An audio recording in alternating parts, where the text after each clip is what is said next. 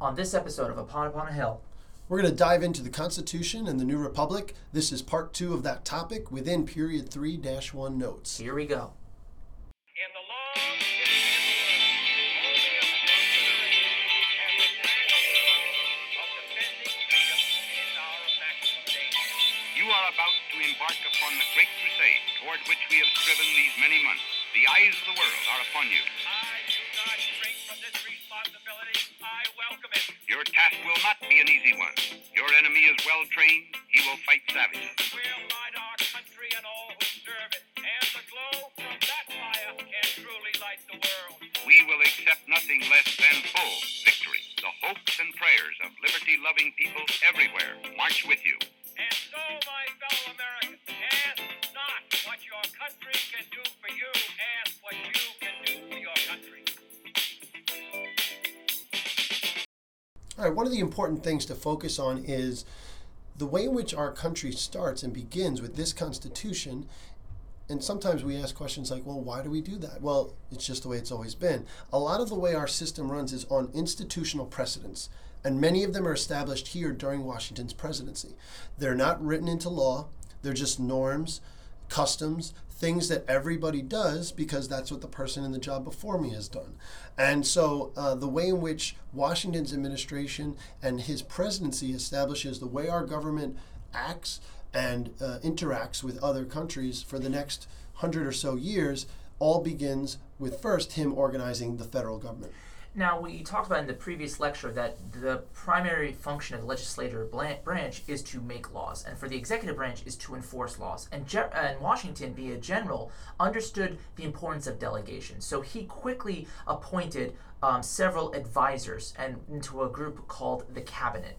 And he kind of broken them up into 4 heads or departments. So for the Secretary of State, this position handles all foreign affairs of diplomacy. He's going to ask Thomas Jefferson to help him in that regard. For Secretary of Treasury, he's going to appoint Alexander Hamilton. This position deals with fiscal or monetary policies throughout the nation. The Secretary of War speaks for itself. He's going to ask Henry Knox, another wartime comrade during the Revolutionary War, to help him, as well as the Attorney General, which is the national lawyer to kind of oversee any type of court cases of people suing the state. He will ask Edmund Randolph to do that. And the second thing that's comprised over the court system that you mentioned is we need to establish how it's going to function. So the federal court system is established with the Judiciary Act of 1789. The third co-equal branch of government, the Supreme Court, is given a Chief Justice with 5 associate justices. I don't see the logic of having 6, but what's dictated to them is that they will rule on the constitutionality of all the state court decisions at the lower levels. It's a court that looks down to the states. It's a federal court at the top looking down. And it's a system of 13 district courts with 3 circuit courts of appeals. But it's not until later on where the third co-equal branch finally has the teeth in its power in order to dictate the checking of the power of both the executive branch and the legislative branch. And this power will be known as judicial review. We will talk about that later. So as Washington kind of goes on with his administration, we have the game set up, we have the rules set up by the Constitution, but the way in which to play the game is going to be mostly played by these key players and advisors. And Washington, being the calm delegator that he was, will allow stronger personalities to kind of dictate policy. And one of the stronger personalities within his cabinet is going to be a man named Alexander Hamilton. And he's going to come up with a program to kind of address the debt crisis that we had and we mentioned previously, spurned on by the Articles of Confederation. So he wants to put a plan to make U.S. finances on a stable foundation. So it's in 3 parts. The first part, he wants to pay off the national debt at face value. In other words, pay off all the debt and all the interests that were privy to the Revolutionary War, and have the federal government assume the debts of the states. The second part of his financial program is focusing on how to get our industry going. So he viewed our young nation's industry, he compared it to an infant, that you can't just throw an infant out to the wild and expect it to survive. So he was going to make sure that we collect adequate revenues by imposing these new high tariffs on all imported goods. A protective tariff can then help our young industries get their feet underneath them, and rise to the ability to compete on the world stage. The final and the most integral part that connects to all the other two parts of his plan is creating a national bank. And that would be functioning as a depository for government funds. And it'll also provide the basis for a stable United States currency. The whole primary objective of this financial plan is confidence. He wants to instill trust and confidence in the national financial system so that future lenders will be able to feel more comfortable providing more loans to the United States, who will then invest in other infrastructure projects. So this is all about kind of establishing the trust that is needed to ask for money. Well, it was similar to how we talked about voting rights was based on stakeholders. It was the same kind of idea, is that Absolutely, you get the most important members of society to buy into, literally buy into our new system of government, the more likely they're going to want to see it succeed. People that are opponents of this financial program largely were the anti-federalists and the farmers. Those are ones that feared that more power, more central government control over them, that this would be a detriment to their prospects and to their economies, more of a largely agrarian society, not focused on trade as much. And they were concerned that they have a lot of debt, and the only people that are going to benefit from this plan are the rich at the expense of the poor farmers. And of course, Jefferson from Virginia is the one leading this charge. He also thought that if farmers continue to remain solely dependent on these debtors or bankers, then they're not going to be focusing on being truly independent and making decisions for their own interests. They might vote in policies in favor of an upper class interest. So he was kind of worried about this overreach in power.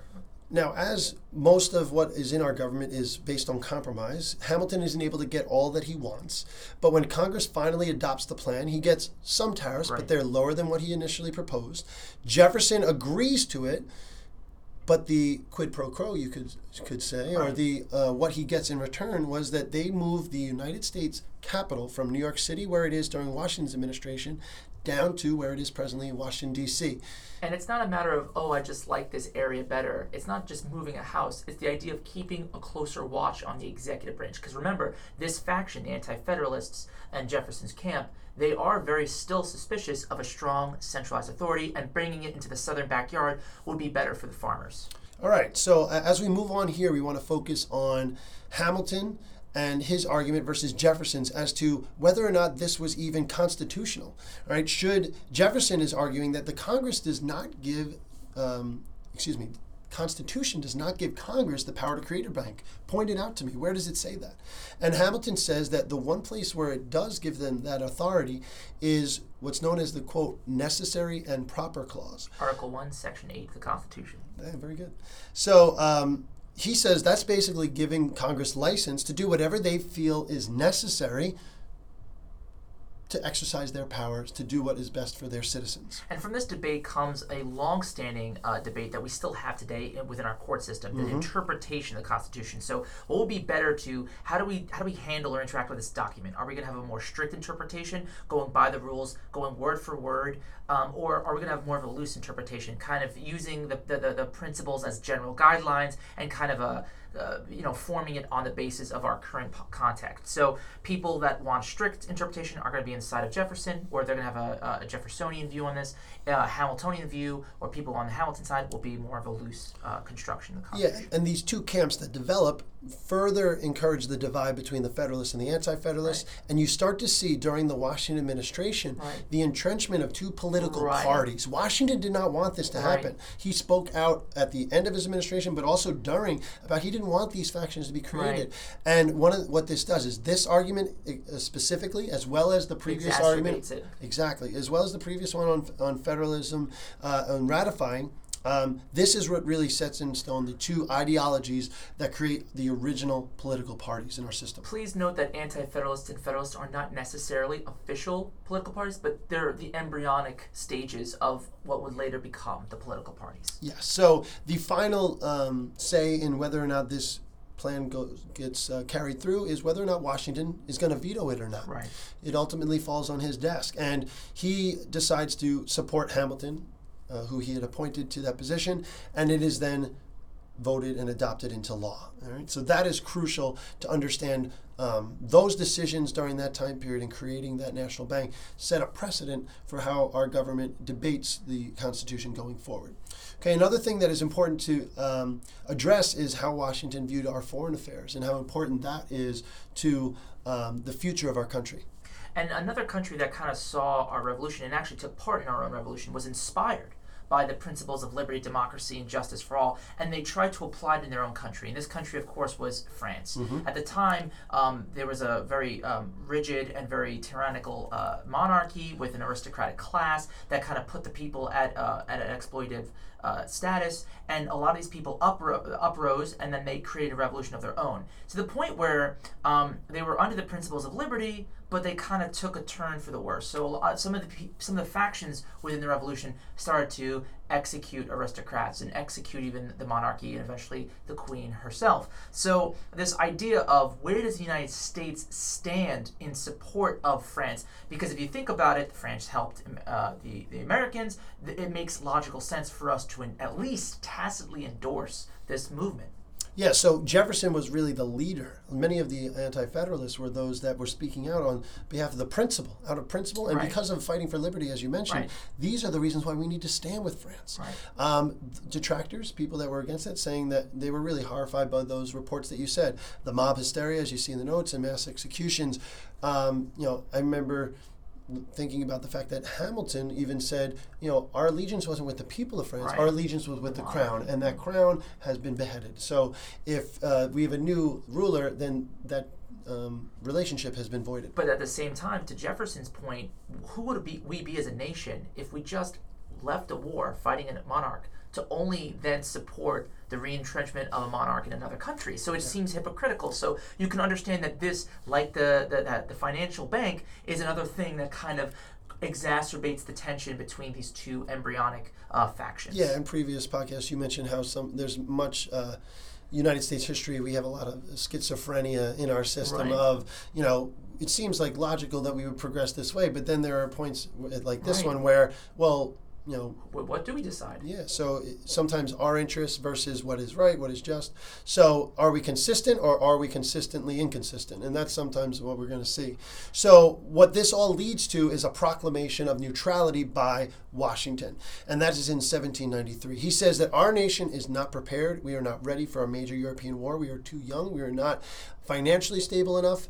And how can we get enough support from our people that have just overcome a difficult 10 years in the first years of our country? And politically speaking, when you're neutral, you're not necessarily endorsing or rejecting the conflict. So in a way, it was a perfect method to kind of sidestep this issue for Washington. Yeah, one of the great things about staying neutral is you can still sell to both sides. However, as we will learn later on in this lecture, being neutral is one of the many things that kind of got us into a quagmire later on in the War of 1812, and we'll discuss that later.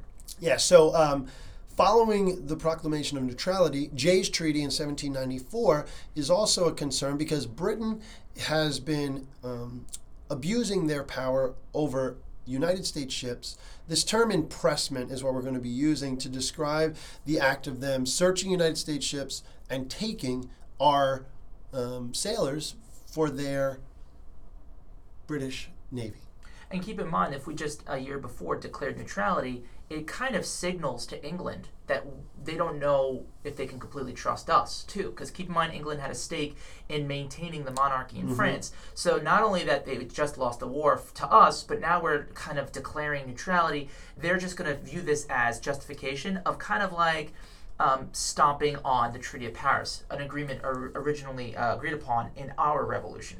So this is the context in which British is kind of going to violate our maritime rights. Yeah, so that conflict really, it leads to the British agreeing to evacuate some of their posts on the western frontier, but there's no mention of what they're doing on the open seas. So it really just delays and pushes this conflict down the road to when it culminates with the War of 1812.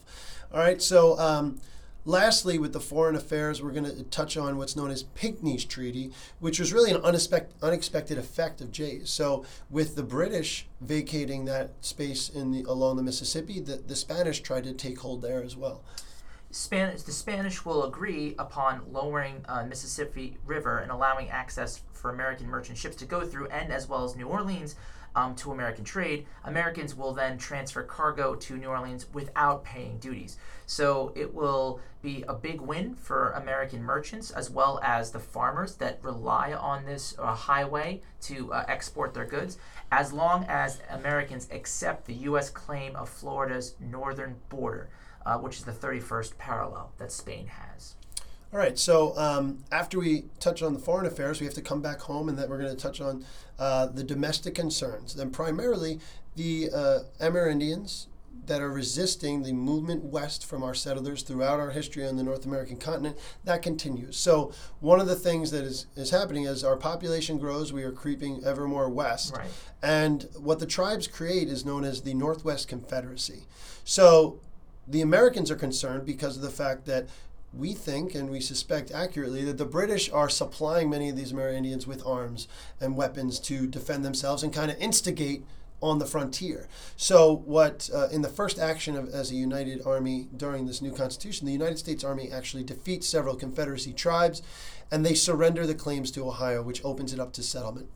Another event that kind of showcases the might or the legitimacy of the United States Federal Army is this idea of the Whiskey Rebellion in 1794. The context is when Hamilton persuades Congress to pass an excise tax on whiskey to kind of gain more finances for his ultimate plan.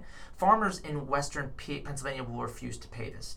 They're going to defend what they see as their liberties being attacked by revenue collectors, and they're going to kind of start congregating to form and fight against this heavy burden of taxes. Yeah, this is one of the very important immediate challenges to our new country, because this is what really ruined the Articles of Confederation. Right. The inability of the federal government to impose taxes on their states. And then enforce them. Enforce them, exactly, because of the lack of an executive branch. Right. So with the president here, it is his job as the executive to determine how to act. And so how he reacts to the rebellious act of refusing to pay taxes really sets an important precedent of what the government is willing to do to get their money. And this is kind of hard for Washington, because in many cases, Washington was the general that led these men against England. So he wants to kind of enforce the tax, but he doesn't also want to show bloodshed. So what he does is he's going to federalize 15,000 militiamen under his command, and he commissions this command to Hamilton. And he's going to show a force. And this show of force will have an intended effect. It's going to collapse the rebellion with almost no bloodshed. So we're able to show the folly of Pennsylvanian whiskey farmers that there's no sense in rebelling against this country or this federal government. So as we continue west, the more domestic concerns really decide upon how are we going to divvy up this land. We need some type of regulation or formula to determine who gets what, where, and what land is for what use. So the Public Land Act of 1796 is where Congress really encourages rapid settlement by establishing these procedures to divide and actually sell out federal lands at reasonable prices for these new settlements. As a result of the Public Land Act, there's going to be new states added to the Union. The process will be set forth in the constitutional works. In 1791, you had the introduction to Vermont, 1792, Kentucky, followed by Tennessee in 1796. So as previously mentioned, the political parties that develop under Washington's administration are crucial to understanding American government history and really the politics that play out early on. So they're not mentioned in the Constitution, and the debates in terms of ideologies that the Federalists and Anti-Federalists have are really the first indication of the presence of this two-party system. Nowhere in our laws does it say there must be two parties, but really this two-party system emerges, and it's a core and it's the feature of our American politics. So the framers believed that these things would be temporary, and they weren't too concerned. They thought that people would be arguing on their individual beliefs, and issues would change whether you would vote on one side with this group or on the other side with another group, and that policies would determine your track record. But what ends up happening is they become two different groups that almost become homogeneous in their thinking. Homogenous in their thinking. And so that's one of the things that leads to this system. And as mentioned before, in the 1790s, in the Federalist era, that's what we call the 1790s, the political parties will be forming along two large, very prominent figures. Hamilton for Federalists, Jefferson with the Democratic Republicans. So the Federalists are going to be those who support Hamilton and his financial plan. They tend to be bankers, merchants. They're going to be people that really are pro-centralized government to kind of protect their interests, pro-tariff, to protect domestic manufacturing. Alternatively, Democratic Republicans are going to support Jefferson. They're going to want to elect candidates that oppose, obviously, Hamilton's plan, as well as they're going to put more of an emphasis on state governments, allowing the people kind of to decide and dictate their policies as need be. And as we mentioned before, the French Revolution is going to further solidify the formation of national political parties by kind of having people choose between their side in this decision. So, as Washington's presidency ends, what he decides to do is give a farewell address. And one of the things to mention is why it ended, right? So we mentioned earlier, there's nothing set in stone that at the end of the completion of 2 4-year terms, that the president has to step down. But Washington believed that it would be the best thing for the country. He decides 2 terms is enough. The country needs to move along, and that if another person takes the helm, it will show that it's our institutions and our government and our constitution, the rule of law, that represents the country. We are bigger than any one individual. That was his goal. So with the assistance of Hamilton, he writes his farewell address, and it really is an incredible amount of influence on the future of our country in terms of foreign affairs. So he spoke about policies and practices that he considered to be unwise, advice for the country. And he warned Americans in 4 specific areas. 1, not to get involved in European affairs or entangled in European affairs. Not to make permanent alliances in foreign affairs, which is something we held all the way up until 1949. Not to form political parties. He saw the infighting that it was creating at that point and was concerned about what would happen going forward. And not to fall into sectionalism, get concerned with North versus South or East versus West. Is that we should all be thinking about where our how we are personally invested in this country as a whole. So all of these things are really important because they establish those precedents that we were talking about, and they follow our country. Every president since then has followed these without varying, but for a few specific circumstances. There's a couple of questions to keep in mind as we go forward was the 2-party system that has become entrenched in our society inevitable? And think about that. And think about the 2 figures that kind of had the decisions to kind of either create this mess or not. So it's something interesting that we kind of just take for granted, but this is what historians do today, kind of going back and being like, what are some of the things that could have changed? What could have been? And we encourage you to be thinking like this throughout the year. Okay, so as Washington ends his term, he leaves on a 2-term, and he does that. One of the precedents that he establishes is the idea of the gentleman leader. There is an emperor in Roman times called Emperor Cincinnati, and according to history, he was known to have rose to the rank of emperor, raise an army, destroy an enemy, run the country and his policies, and return back to his farmer status within 15 days.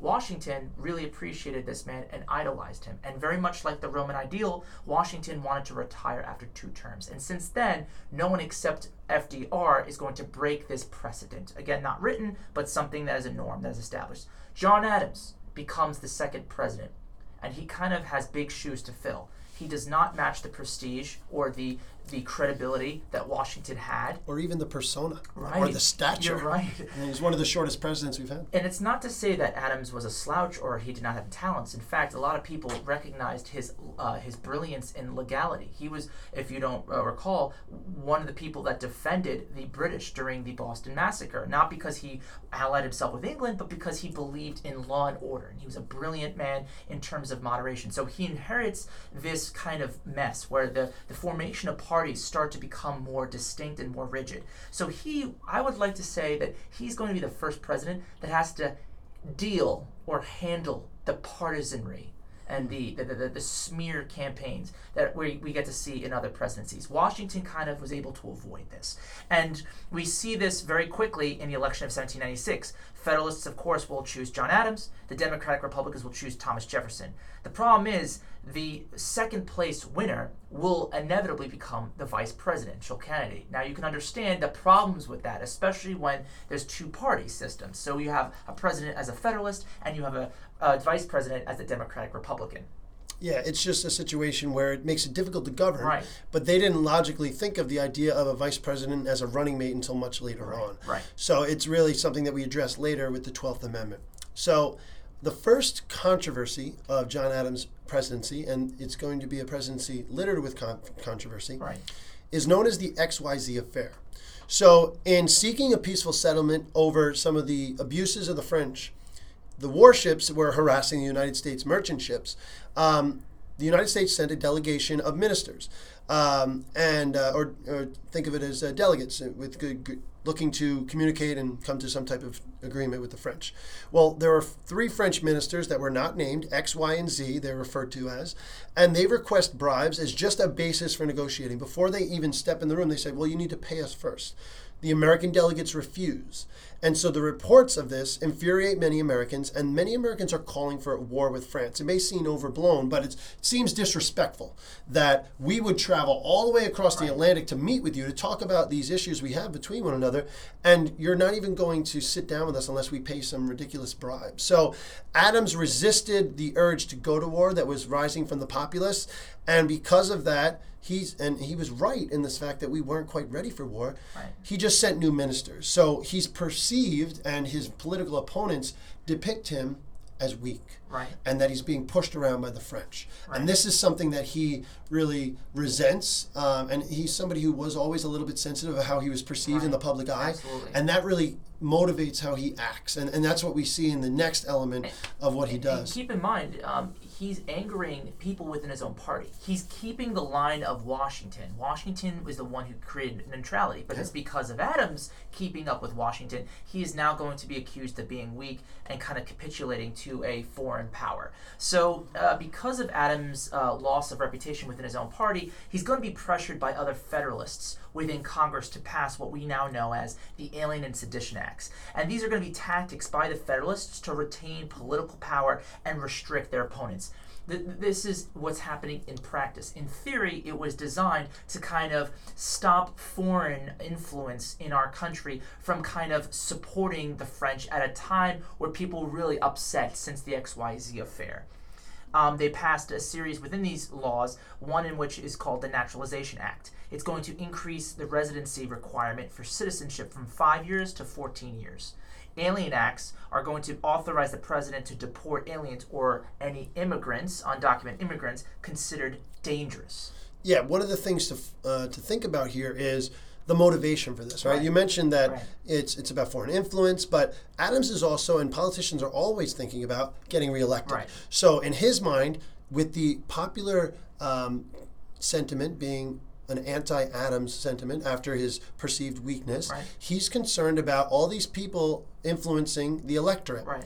All right. So by passing the Alien and Sedition Acts, what he's hoping to do is either get rid of people who could be voting in the next election, or make it harder for anybody who's newcomer, who maybe be more likely to side with the French, and require them to be citizens 9 years more down the road when he's already been elected. Typically speaking, a lot of people coming from this country were going to be Democratic Republicans, chiefly because they're not going to be part of the merchant class. Exactly. They're going to be of a lower stature and more likely to kind of defend the principles of civil liberties and state-right governments. The demographics of the time perceived that all these newcomers, all these new immigrants, just happen to, their personal views align with the Democratic Republicans who are much more likely to be that. And that brings us to what's also the more sinister aspect of the Alien and Sedition Acts is the specific sedition part of it. So the Sedition Acts make it illegal for a newspaper editor to criticize the president or Congress. See, Adams perceived the press was to blame for the American public having a negative view of him.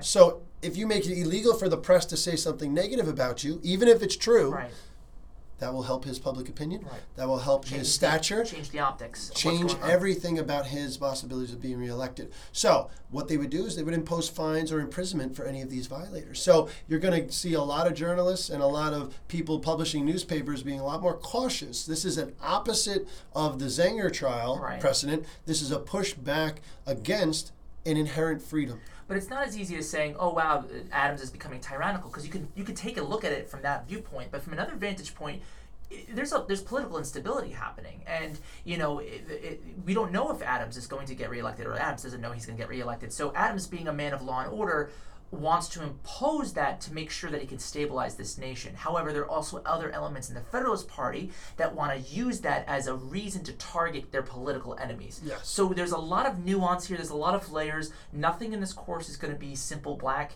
and white. And as historians, we got to learn to uncover all those layers. Yes, and as you mentioned earlier, like the framers and the founders are concerned of mob rule. Right. Too much democracy is a little out of hand. You're right. So we saw what happened in France with the mob rule. You're right. We don't want to go down that track. So keep that in mind. It's like in the minds of the Federalists and the John Adams is, yes, we want to kind of tame the masses. We want to control things, stabilize our society right now. We're a little too volatile. And then some of them also wanted to make sure that it also helped them stay in power. So it's a little bit of both, as you mentioned. Right. So the next step in John Adams' presidency that is noteworthy is what's known as the Kentucky and Virginia resolutions. So part of it is a pushback, an anonymous pushback by the Democratic Republicans. They are arguing that the Alien and Sedition Acts violate the First Amendment. Okay? Remember, we do not have that term judicial review that you mentioned earlier. That doesn't come for another few years. So the Democratic Republicans are challenging the legislation, and what they try and do, they try and create this system. Well, if the federal government establishes something, maybe the states it's on them to create laws that nullify that federal law. So they enact what's known as nullifying laws in several state legislatures.